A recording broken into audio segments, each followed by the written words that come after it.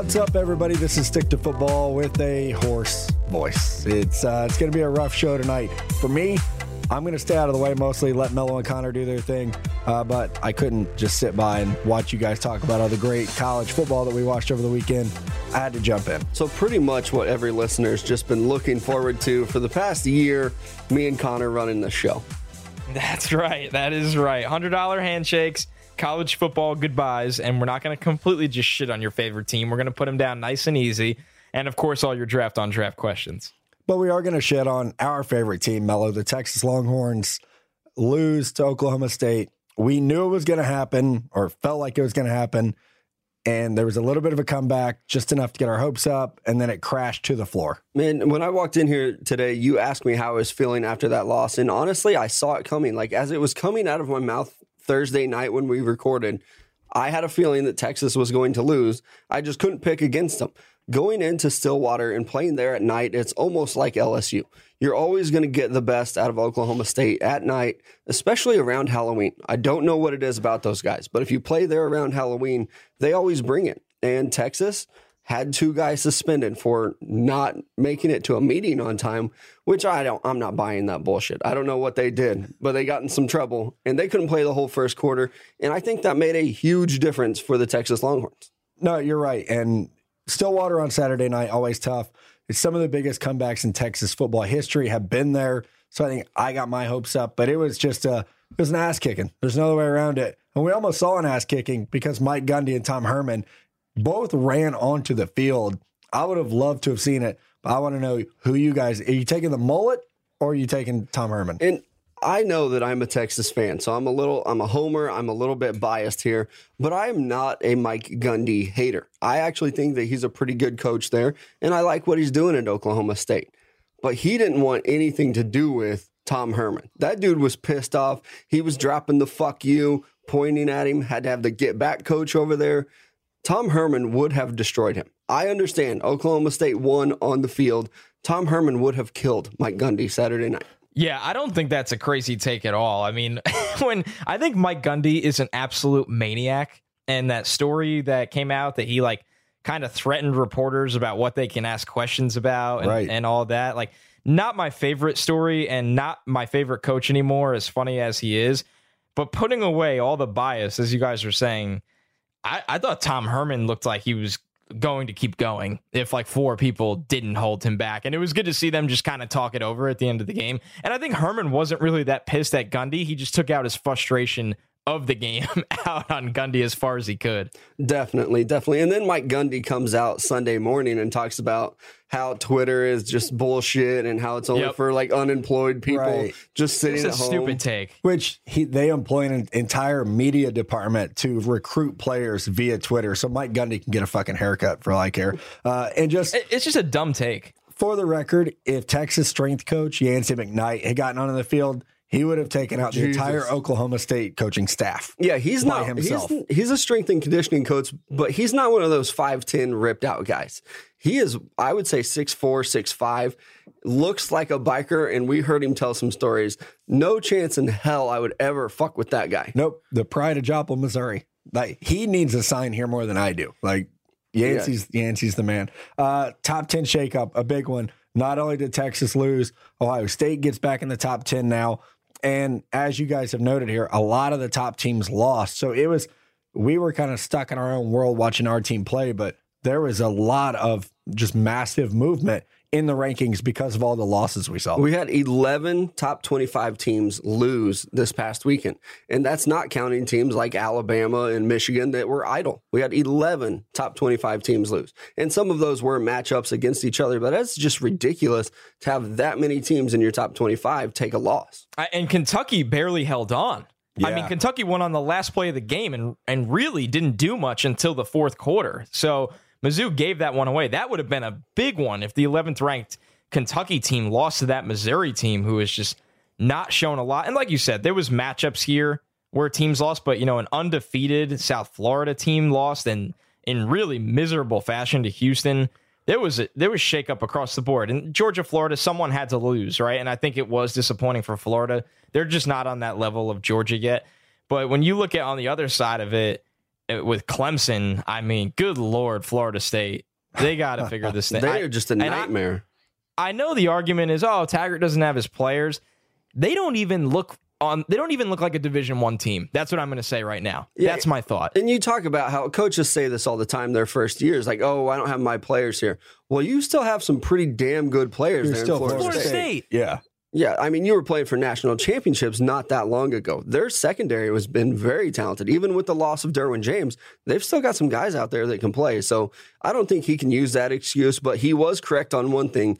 He had some dudes quit on him yesterday because they were not running down tackles. After they came out at halftime, they went for about 2 minutes and then just rolled over and let Clemson kick the shit out of them. One thing I do want to touch on that wasn't in the rundown, can we put to bed the Drew Lock as a round one quarterback talk? Round Finally, one? He's not even day 2. 15 of 27. I know stats don't always tell the full story, but this is who he is. You play a good team, he sucks. You play Memphis, he'll throw over 350 and 4 touchdowns. But against Kentucky yesterday, he threw the ball 27 times for 165 yards and 0 touchdowns. When he plays a team with any NFL defense or NFL caliber defenders, he's not good. Yesterday, completed 55% of his passes. Alabama was 50. South Carolina was 47. Georgia was 47. He is not good against good teams. I mean, Matt, you and I were talking about this, and I told you he reminds me of Brady Quinn. He's just a guy that everybody wants to see be successful. He looks the part. He throws a pretty pass if you don't watch where it goes. He looks like a starting quarterback. He's 6'4", 220. He's got a big arm. Everybody wants to make believe that he's this great prospect. He's just not doing it on the field. He has everything except for that on-the-field talent.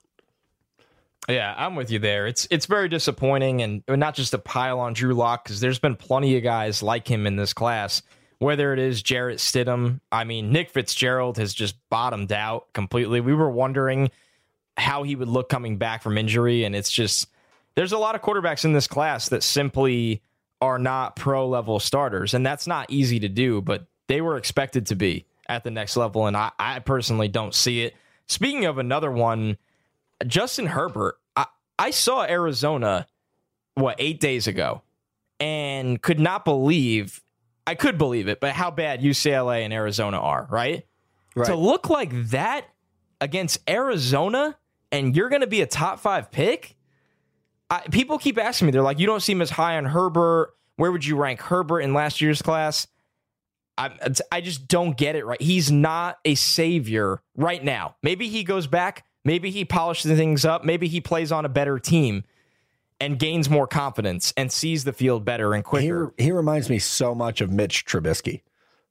He's a little more gifted, but he's not I don't think he's as smart right now. But it's that kind of timid play. The game looks too fast at times. He's late at times, and he's a lot bigger than Trubisky, but similarly a good athlete. The problem is he's had a lot more starts in college than Mitch had. But he still just looks behind way too often. And I've said it before, so I know people are going to, oh, you're being a hypocrite. You can't scout a guy off one bad game. But for him, it is kind of getting to a Drew Lock area of, all right, man, anytime you play somebody decent, and Arizona's not good, by the way, but anytime you play someone decent, you shrink from that competition a little bit. It's concerning. I don't think he's ready to go be a top 5 pick and save the Giants. And I don't think it's fair. I don't think it's fair to him. That's my biggest issue with it. I don't think it's fair to him. No, and I think New York, I mean, we've said before, New York's not a good market for him. It does not fit his personality. He's gonna shrivel up under those lights. I mean, you can't cry in the huddle at Oregon and then go play for the Giants, where the Daily News is going to have you on the back page every day if you don't perform well. Speaking of big games, LSU, Alabama, I think it's probably the game of the year, at least up to this point. We're 2 weeks out, or 1 week out, excuse me. The line today just got announced as we're recording. Bama is a 14.5-point favorite, which is shocking to me. This is a game, the number 1 team, Alabama, against the number 4 team, LSU, and Bama's still favored by 14.5. Yeah, and I'm not buying into the game of the year hype. I know that everybody at ESPN and CBS, they're going to tell you this is going to be a great game. The odd makers, they have it right. This is not going to be a close game. Maybe we see Tua play in the fourth quarter, but I still think I would take the points here. I think Bama will win by more than 15 points against LSU. Really? Yeah. Me too. Me too. They're going to be clicking on all cylinders. They just came off a bye week with fucking Nick Saban. Like, good luck. Yeah. Like, the Cardinals couldn't roll into Alabama and win this game. Here's the better question. Does Bama have a better chance of covering, or does Tua finally play in a fourth quarter for once? Gosh, I really could see him not playing in the fourth quarter. Yes. Yeah. No. I mean, oh, man. I love LSU. Can LSU score on Alabama? Alabama has 3 potential first-rounders on the D-line. Quinton Williams is probably a top 10 pick. And those are probably just the guys that are eligible. Like, if we really looked at their underclassmen, you could probably say they have 7 guys, would be my guess. With that, just top of my head, I bet they have 7 defensive linemen that will get drafted. Oh, yeah. On the roster. Yeah. Maybe in the top 3 rounds. So. Yeah. Quinton Williams, Raekwon Davis, Deontay Thompson probably have a chance to all go top 15. Yeah. Mac Wilson can go at the end of round 1. That's how good this defense is, like Mello said. Those are just the eligible guys. What's crazy, the coaches poll came out. Did you guys see this? So there's 62 coaches, or 64 coaches vote. 2 coaches voted Clemson number 1. Yeah, that's ridiculous. Dabo Swinney and I don't know who else. Chad Morris, probably. Yeah, somebody that's just pissed off at Nick Saban. Probably, what's his Kiffin down at FAU. Probably. Jesus, it's amazing. So, like Mello said, 11 of the top 25 teams lost this weekend. It's going to be a crazy. November 3rd, that Saturday, is a big one in college football. Obviously, Bama, LSU, Texas, West Virginia. It's going to be a big day. Let's give out these $100 handshakes. I'll let you guys handle most of this. Mello, who you got? I'm going with a very unknown player, but for a big reason. Matt Colburn out of Wake. I don't know if you guys watched this game. He played against Louisville this weekend. He went off for 243 yards and 3 touchdowns. The reason why it is a story, though, wasn't even the way he played on the field. This guy was a Louisville commit in the year 2015. 48 hours before signing day, Louisville pulled his scholarship and said, nope, actually, we're good. We're going to give it to somebody else. Well, guess what? Dude went off against Louisville this year, 243 yards. Love those stories. Yeah, Jesus, shove that scholarship up your ass. I'll go to Wake. That's awesome. Speaking of another guy that was counted out at one point, my first $100 handshake goes to Eric Gundy, Syracuse quarterback. I know it's not often that a Syracuse quarterback makes it on the $100 handshake list. All week, we were wondering if Gundy was going to be benched for Tommy DeVito, with good reason. DeVito's got a great arm. He's Baber's guy. He's been impressive when he plays. Gundy comes out against an NC State team, not benched, gets the start. 27 of 38, over 400 yards passing, 3 touchdowns, no picks, and a rushing touchdown. That's how you go out and make a statement and say, this is my job until I'm ready to leave. Yeah, we talked about that on the Friday show. We didn't know who to pick in this game because of the quarterback controversy. So my first one's going to go to a guy I heard Connor mention on his Instagram Live, Gardner Minshew, Washington State quarterback. I will just go full throttle and say I don't believe this guy is a premium quarterback prospect, but is playing as one of the best quarterbacks in college right now. Went 40 of 50 for 438 and 3 touchdowns against Stanford. I think he started 16 of 16 as they got behind. He just kept going. So I think he's probably a day 3 type draft prospect, but as a college quarterback, he looks very good. Well, in that system, anytime you spread it out like that and you throw the ball 50 times a game, you're going to get yards and you're going to get touchdowns. But he is doing it very efficiently. I'll give him credit for that. And he's also rocking one sweet soul patch and mustache. Like, I'm on board for that one. It's like me and my Halloween costume. Yeah, next guy for me, Connor kind of talked about this game too. Houston versus USF. De'Aaron King, the quarterback for Houston, went off 419 yards passing and 5 touchdowns. Also added 132 yards on the ground and 2 touchdowns. That's 7 total touchdowns against a ranked opponent. So dude just went crazy. Looked like Lamar Jackson out there. My next one is T. Higgins, Clemson wide receiver. This guy was big time as a recruit, and he's come in as an underclassman and really performed right away. We got to see a little bit of him last year with the 2 touchdowns, about 350 yards as a freshman, a true freshman. This year in his sophomore season, he hasn't always had the help, right? When you look at Kelly Bryant and then a true freshman, Trevor Lawrence, he goes out and makes plays for his quarterback. I mean, he's already got 6 touchdowns this year, and it's the way he's playing on the film. It's the drawing the pass interference calls. It's going up, climbing the ladder over defenders, and making a play for his quarterback time and time again. T. Higgins might not finish the year with 1,000 yards. He's going to finish with double-digit touchdowns. I think we're going to be talking about this guy so much next summer as a potential top wide receiver prospect for the 2020 class because he's doing it against top competition, and he's doing it at a very young age. It's been awesome to watch. Yeah, and Connor, I've talked about him where the Clemson staff has told me, like, this is the next guy for us who's going to be a first-rounder. It hurts me to do this a lot, but my next $200 handshakes have to go to a couple of Oklahoma State players, and this sucks so much, but here goes. Quarterback Taylor Cornelius accounted for 5 touchdowns, 2 on the ground, 3 through the air, tore Texas up. I mean, they had no answer for this guy, and they absolutely had no answer for his wide receiver, Tylan Wallace, playing a lot in the slot. He went off. Whether it was Chris Boyd, anybody, Brandon Jones, whoever was locked up against him, couldn't stop him. 10 catches, 222 yards, and 2 touchdowns. Most of that came in the first half. And then this game was just out of hand. Texas was trying to play catch up all day, but hats off to those guys from Oklahoma State. I hate it. Well, yeah, especially their quarterback. You love to see it. He's a 5th-year guy, and he started as a walk-on. So to be there in the program and then finally get your shot this year and to have a big game against a big-time opponent like that is special for him. So he earns that $100 this week. I'm going with Josh Allen, not Matt's Josh Allen. I'm talking about the Kentucky This Josh one's Allen. Also mine. Yeah. I'm Matt's going to claim Josh this Allen. one too. Yeah. Well, he went off against Mizzou. Being Missouri guys ourselves, it's kind of nice to see somebody have a dominant game against the Mizzou Tigers like this because you have to hear all of their fans talk about it. He had 11 tackles, 2 sacks, and also forced 2 fumbles on those sacks. He was one of the main reasons Drew Lock could not do anything. He felt pressure all day, and I think Josh Allen just got in his head, and he wasn't able to do anything with the football. I mean, so often I am a big proponent of leave school early, go get your money. Josh Allen made a very, very professional decision by going back to school as a senior, developing his craft as a really rounded out pass rusher, and locking himself into this year's first round. So tip of the cap to Kentucky's Josh Allen, my favorite Josh Allen. Very happy to see him do that.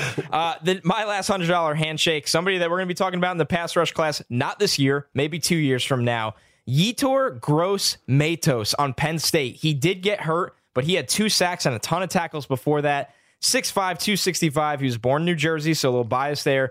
This guy is awesome. I mean, he is a absolute wrecking ball. He wreaks havoc. He makes plays. Penn State's got some serious players on defense. You want one to watch for the next couple of years, this is the guy. I love when in the rundown you put in the pronunciation guide. And it's usually for me. I have to. Like, he can't fucking say this guy's name. I mean, that one. That's tough. That's 3 words there. Yetur Gross-Matos. I had to watch like 3 YouTube videos to make sure they didn't fuck it up. All right, it's time to debut a new segment, a little sad, a little farewell, sing goodbye. We're going to say goodbye to some college football teams as they either drop out of the playoff race or didn't meet expectations. But we want to lift you up, college football fans. We want to tell you what you have to be excited about going forward into next year.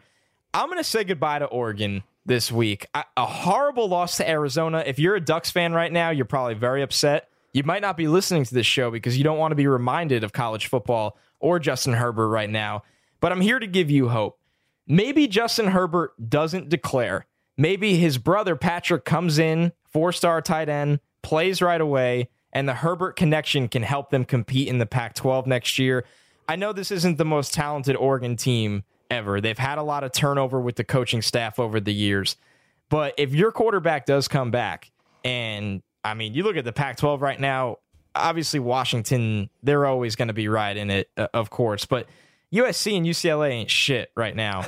And that's a change.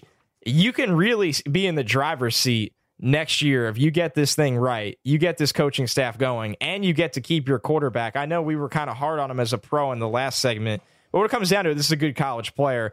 I have faith in Oregon next year in the Pac-12. So don't be all doom and gloom. Yeah, you got your ass beat by Arizona, but there's still some hope soon. I'm with you, too. If they bring back Herbert, who maybe hate him or love him as a pro prospect, whatever, he's still probably the best quarterback in the Pac-12 right now. So if you can bring him back as a senior, I think you're setting yourself up very nicely if you're an Oregon fan. Well, and for Oregon, you got to get Dylan Mitchell, the wide receiver, to come back, number 13. He's Herbert's favorite target. He's a true junior, so you got to get him back. But this is still an offensive line that's dominated by juniors. So hopefully you get a starting five coming back on the O-line that's all seniors, and it's a young defense as well. I mean, other than Jalen Jelks, who's a redshirt senior defensive end, you're probably bringing back most of this defense. So they should be an experienced team next year that hopefully that will help pay off for them.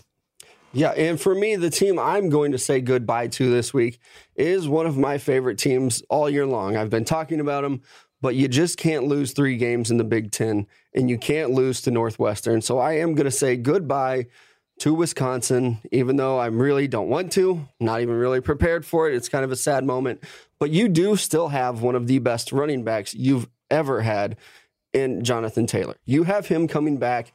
Alex Hornibrook, I think you saw Saturday that he is actually a pretty damn valuable quarterback. He makes some weird throws and some weird reads, but he doesn't lose you games that often. Yeah, it's happened, but and he comes back as a junior. This offensive line is always going to be talented, and they may even get some of these guys convinced to come back because they're not all seniors. So you have a lot going forward. You lost a lot off the defense last year, and you're going to have to replace some guys, but there's still enough talent on that team that you can win the Big Ten West next year.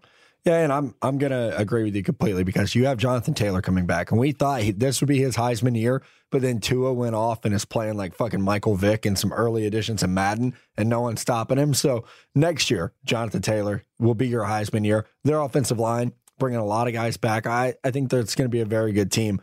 I am sadly going to say goodbye to our Texas Longhorns, losing their second game, their first in conference. So they still have a shot at a Big 12 championship, but this team ain't making that playoff run that we, for a week or two, thought maybe. And once they beat Oklahoma, like, oh man, maybe this will happen. Too many things fell apart. The biggest recruiting job that I think Tom Herman and his staff have to do is convincing Colin Johnson to return to Austin for one more year. Number 9, the big wide receiver. And unfortunately, we saw against Oklahoma State, they tried to run the entire offense through this guy, but he is a playmaker. I mean, he's like the Calvin Johnson of the Big 12. Unstoppable over the top. If you bring him back with Sam Ehlinger going into his junior year, there's a lot of turnover coming on defense, but they've recruited for that spot. So next year, it's all about Colin Johnson and Sam Ehlinger. Well, and if they get Humphrey back too, who over the summer, maybe we talked a little bit of shit on him and like, I don't know why NFL teams are looking at this guy yet.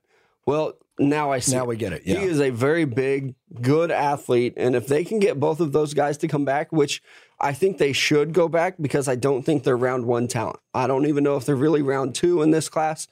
So go ahead, do me a favor, go back to Texas. You get Keontae Ingram in the backfield. He's a guy that they were talking about all day on Saturday, that he's going to be special. And we didn't really get to see him do much on Saturday.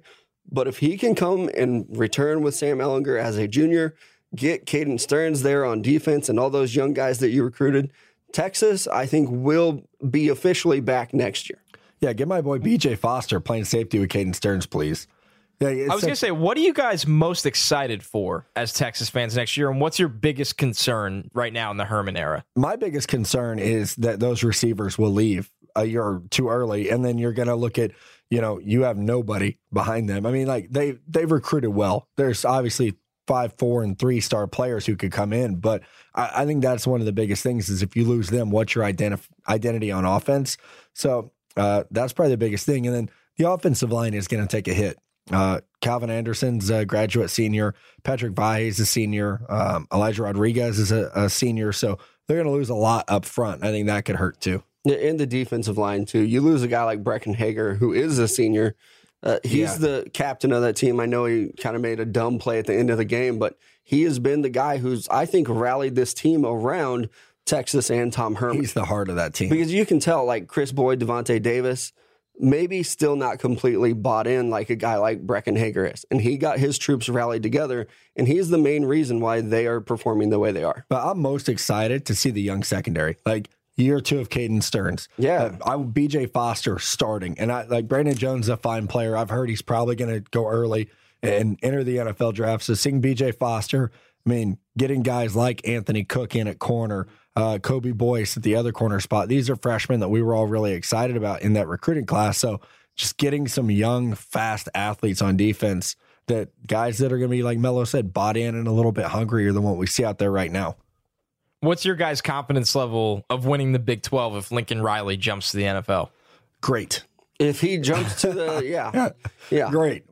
What is your confidence level of winning the AFC East if he's your head coach next year? Man, can we find some players first to put around Sam Darnold? But in all honesty, I don't think Lincoln Riley would consider coming to the Jets, but I'd feel very good about the future if he did. New England at some point has to end the Belichick-Brady era. Like it feels like it's going to go on forever, but by actual human science, they have to eventually stop playing and coaching football. I mean, the Dolphins and the Bills do not scare a soul. So Lincoln Riley, doors open. Hang out in Hoboken, coach the Jets, win the AFC East. All right, let's close this baby out like we do every week. It's your draft on draft questions. Twitter, Instagram, Reddit, however you want to send them. Mail. Just not in the mail anymore. Let's not do that. It's a bad timing for that. We're not doing mail. Yeah.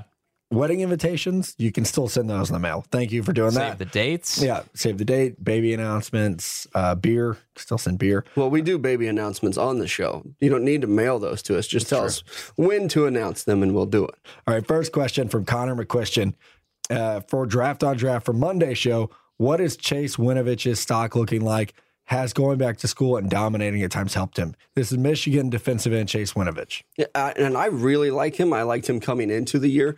And I think going back to school for him, I don't know if it was ever really in question because I don't think his stock was that high last year. But he did make a great decision to come back to school because he has definitely helped his stock this year, especially when Gary went out with that injury.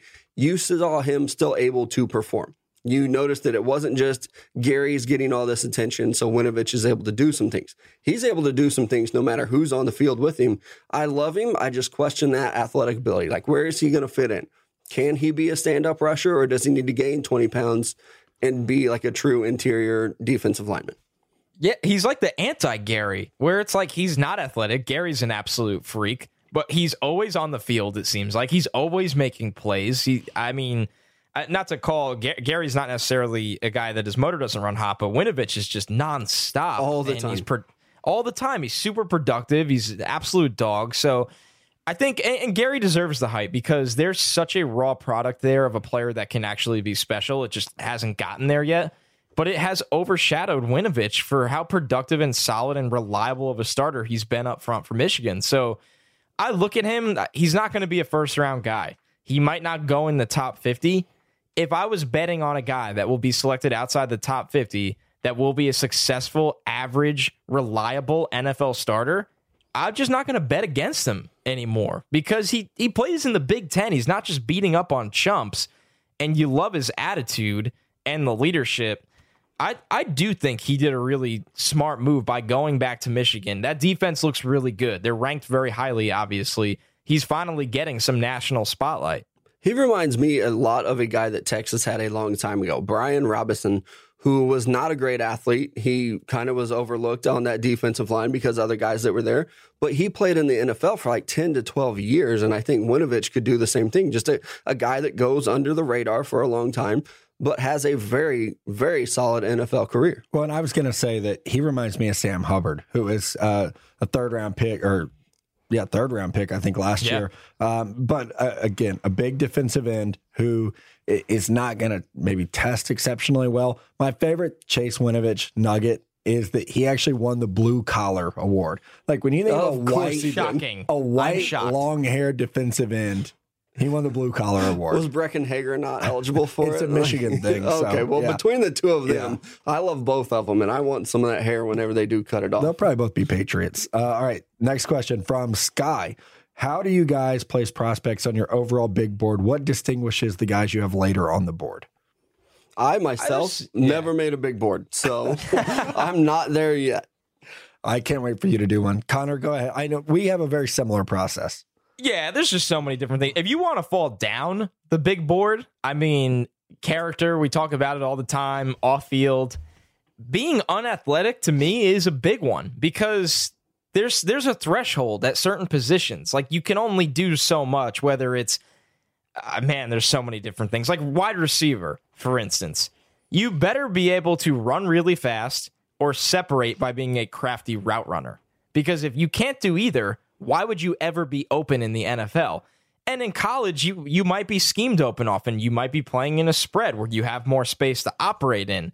It's different at the next level. And I think the pros has translated or transitioned a little more to more spread attacks, but the point still remains the same because of the speed of the game. So there's a lot of different thresholds for positions. With quarterbacks, there is a threshold for arm talent. Like you look at a guy like Jake Browning at Washington, who has won a lot of football games. Jake Browning's not an NFL starter. He does not have the arm or physical ability. Trace McSorley, another guy that we get asked about all the time, answered recently on an Instagram Live about him. Yeah, he might get drafted in the 6th or 7th round. He might have a really nice Senior Bowl. He might be developed as a backup, but there is a threshold as an every down NFL starter that you have to meet. And that's why people laugh at the combine. They call it the underwear Olympics.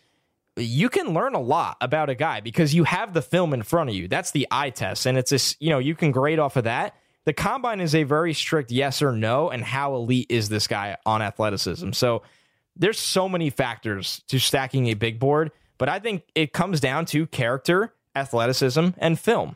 Yeah, and for me, I'll take that answer in a different direction.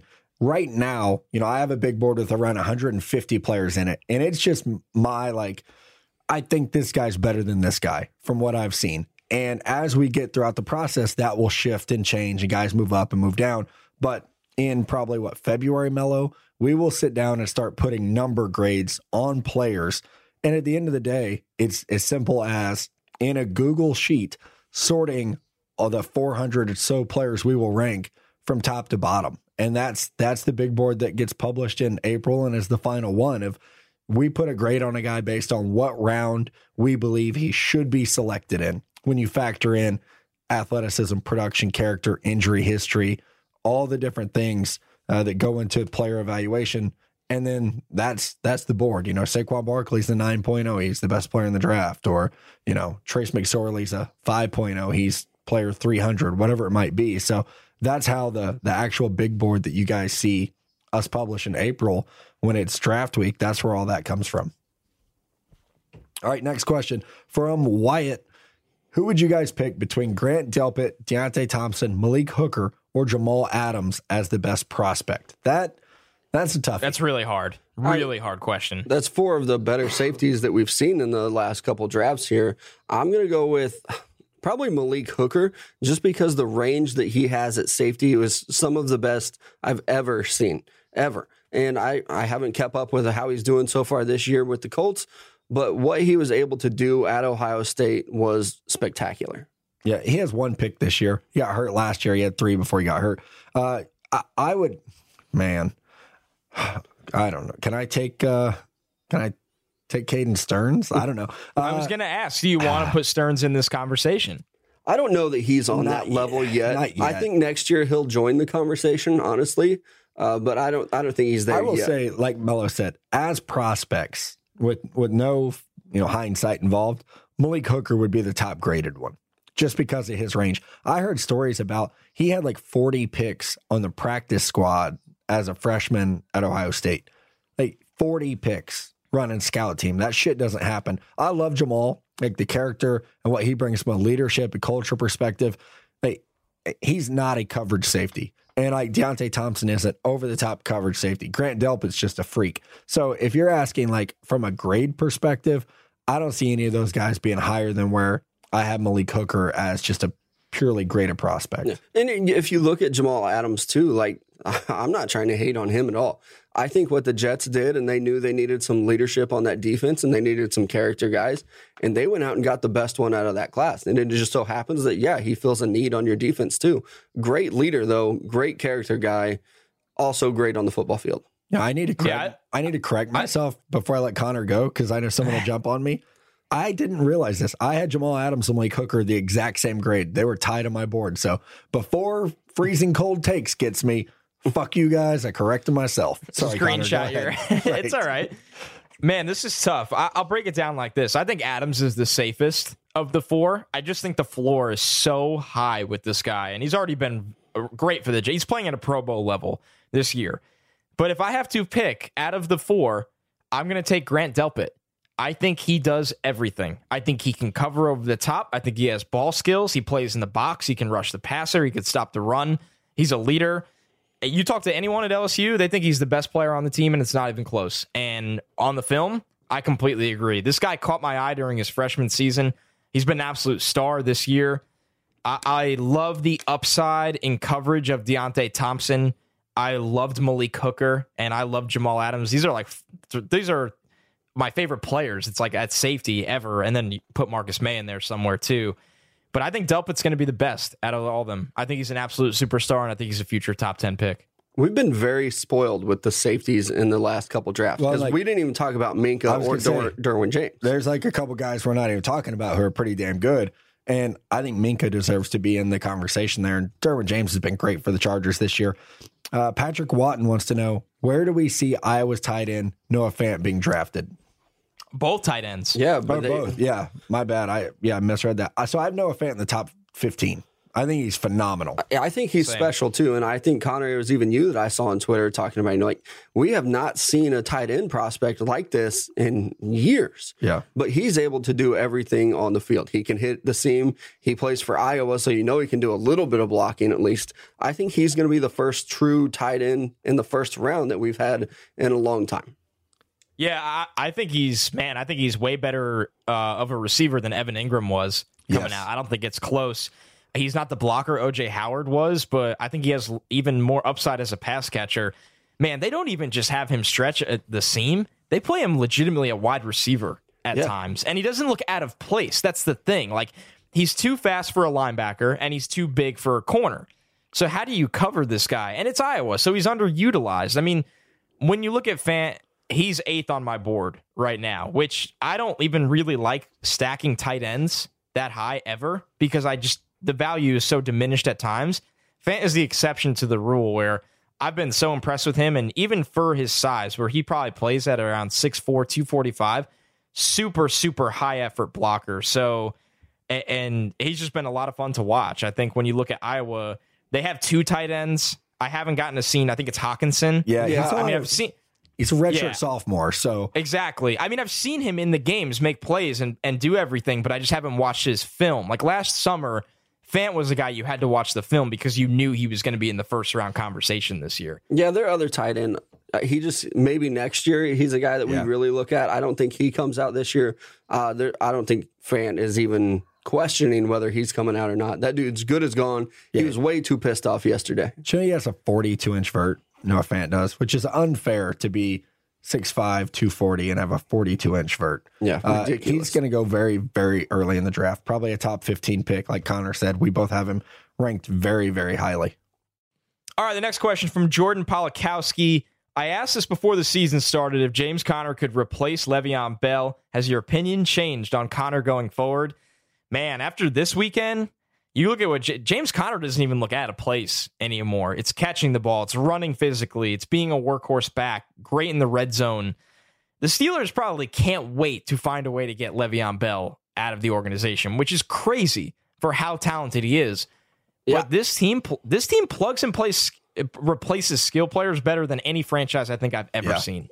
And I'm with you too, Connor. I don't think they give a shit whether Le'Veon Bell comes back this year or not. They're very satisfied with what they have at running back, and he doesn't want $14 million a year. So just go ahead, try to trade Le'Veon, get him out of there, or just cut him loose. Let the dude walk, because you have something pretty damn good with James Conner, and he's a Pittsburgh guy. You love the story and how his teammates have rallied around him and supported him as the starting running back. Like, that's good for your locker room.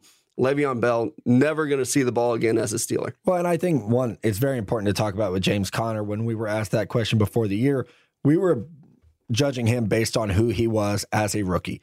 And who we saw then is not who we're seeing now. James Conner ran a 4.65 at the combine. He weighed 233 pounds. He is not that anymore. He's probably 220, 225, and is a different body composition. He's much quicker. He's just showed improved hands out in the flats. And so he has become a lot of what Le'Veon Bell was. And Mello, I'm so glad you said it this way. He's getting paid like a rookie. You got 2 more years of this dude making peanuts, and you have Le'Veon Bell out there wanting $14 million, and most of it guaranteed. When you have James Conner making as a rookie, he's probably making $500,000. Yeah. I mean, it's $754,000 this year. Yeah, okay. I want that. Yeah, I'll take that with I'll some build around production. that because guess who else we got to pay other fucking guys on this team too. So it's no question to me. He is the future of the offense, really, not just the running back position, but that whole offense. And good for him. When you look at it, everybody kind of, and we're guilty of it, slept. This is a guy that won ACC Player of the Year and then came back from cancer as a professional running back. It's unbelievable when you see how he kind of was doubted for a little bit, because replacing the best probably running back in the NFL is not easy for anyone.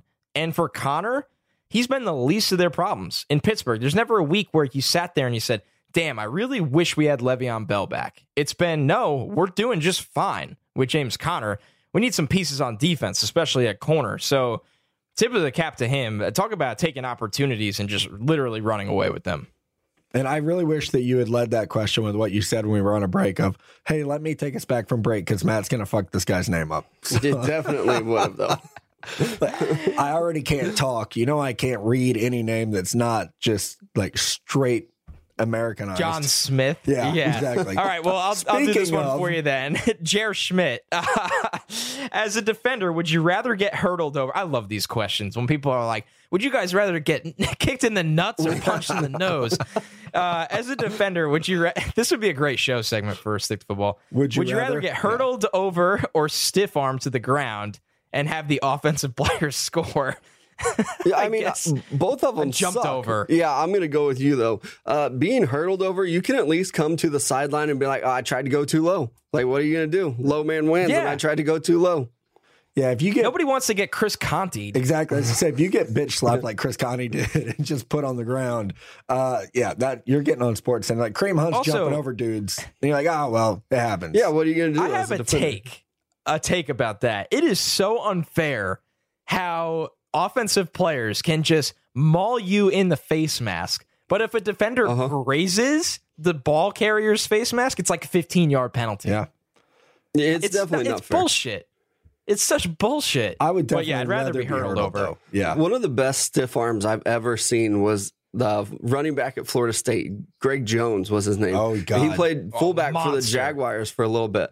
But he stiff-armed a North Carolina defender and just Dexter laid Reed. him out. I mean, actually, like, punched him in the face. You can see him rear back. If you haven't seen it, just Google Greg Jones stiff arm. It's probably going to come up. He does. Like, he sees him coming and just hesitates. And Loads up Muhammad Ali, Mike Tyson, just right to the mouth. I need that video with Mama Said Knock You Out running under it. Somebody, Dude, somebody could do it. He had the biggest arms in the NFL. Oh, he was and it wasn't monster. even close. Yeah, he knocks the poor dude's helmet off. He stiff arms him so hard. Yeah, no flags on that one either. God, those were the good days of football.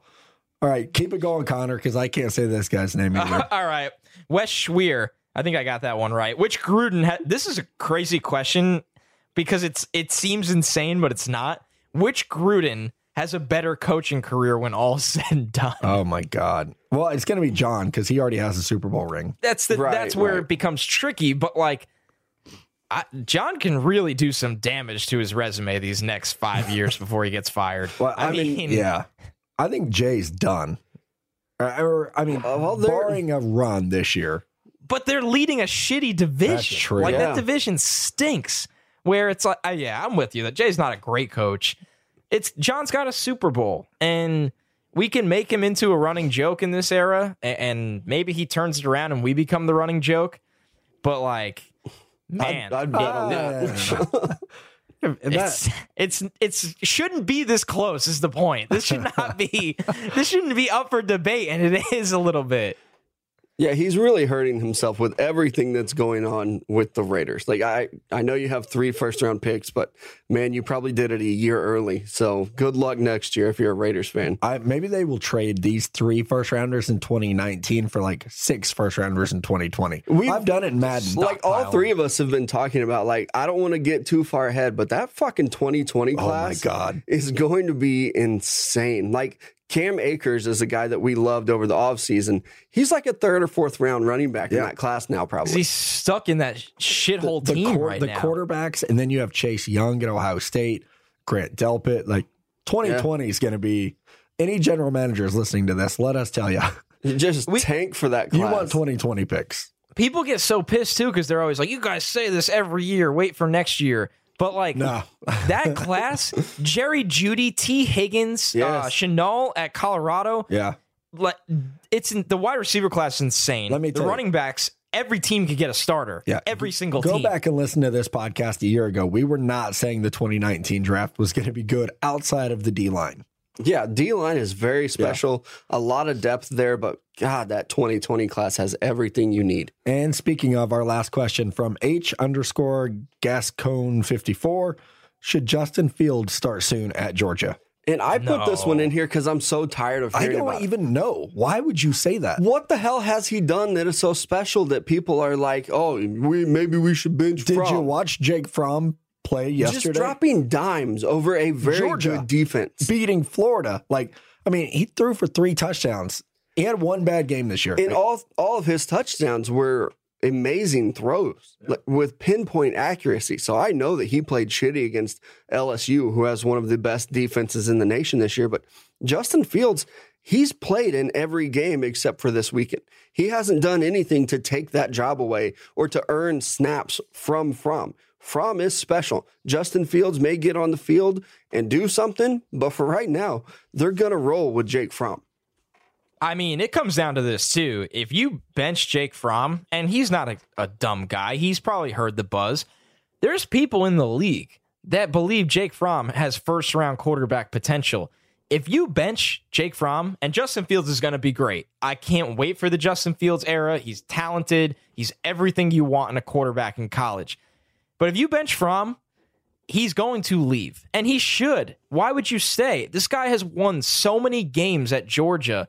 And I'm not going to sit here and say he's the most physically gifted player of all time or this and that. But God, it is wild to... You know how many teams in college football would get on their hands and knees and pray to have a Jake Fromm right now? If Jake Fromm was on LSU, they actually might cover the 14.5 spread against Alabama. That's the difference. I think there's 2 teams that wouldn't want Jake Fromm: Alabama and Ohio State. Even Ohio State might. It's really just Alabama. Maybe Oklahoma. I don't know. Well, Kyler Murray's gone after this year, so you could make an argument there. Yeah. Oh, man. It's crazy that this got me to defend Jake Fromm because I'm not like a diehard Jake Fromm fan, but I think he's really good for Georgia, and I think he deserves a little...